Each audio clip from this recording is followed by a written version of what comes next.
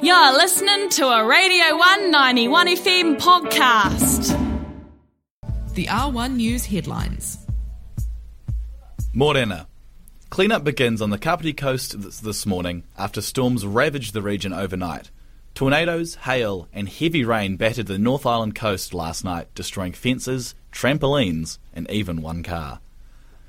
9,700 lightning strikes were recorded overnight last night, with over 1.5 metres of snow settling in the Aoraki Mount Cook National Park. Many roads across the South Island were closed last night, including Lewis Pass, Arthur's Pass and Lindis Pass, creating problems for those wishing to travel between the east and west coasts of the South Island. Last night saw Met Service issuing 42 severe weather warnings across the country as storms worked their way across Aotearoa. Ōtepoti faced a spate of cold weather across the weekend, with snow down to 200 metres and sleet seen across many of the suburbs on the hills. Prime Minister Jacinda Ardern is set to announce a minor cabinet reshuffle this afternoon, following a Labour Party caucus meeting this morning. This comes after Police Minister Poto Williams has faced criticism in recent weeks amid a spike in gang violence in Tamaki Makaurau. The National Party have been calling for Williams' resignation over the past week. Other ministers have faced criticism over the past few weeks, including Minister for Local Government and Foreign Affairs, Nanaia Mahuta, who is currently dealing with criticism as the Three Waters legislation makes its way through Parliament, and as the Chinese Foreign Minister makes his way across the Pacific. Much of the criticism towards Mahuta has been rebuked as racist by supporters of the minister. The US Senate has announced a cross-party legislation on gun control after a spate of shootings over the last month has renewed calls for the land of the free to reign in their current laissez-faire legislation. Many critics, however, are saying this newly proposed legislation doesn't go far enough.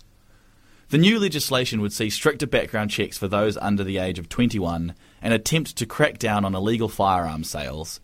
It does not, however, prevent those under 21 from purchasing high-powered firearms, introduce mandatory background checks on all purchases, or ban assault rifles, a proposal which US President Joe Biden has been advocating for.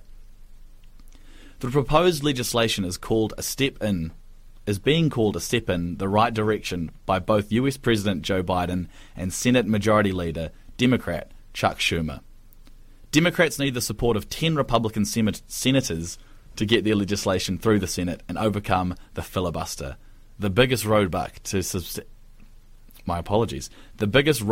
substantial change in the United States. That was the headlines here on R1 News. Now the weather. The Radio 191 FM weather. Cold weather continues to plague the South Island today, with a forecast high of 9 degrees. Rain this afternoon, with cold southwesterly winds developing throughout the day. Tomorrow is a high of 10 degrees, with showers all day and possible snow about the hills in the afternoon. A cool 4 degrees overnight. That was the weather here on R1 News. That was the R1 News headlines. Catch up at r1.co.nz/news or find us at Radio 191 FM on Twitter or R1 News NZ on Instagram, and tune in to R1 News at 11 a.m. on weekdays. That was a Radio 191 FM podcast. You can find more of them at r1.co.nz/podcast.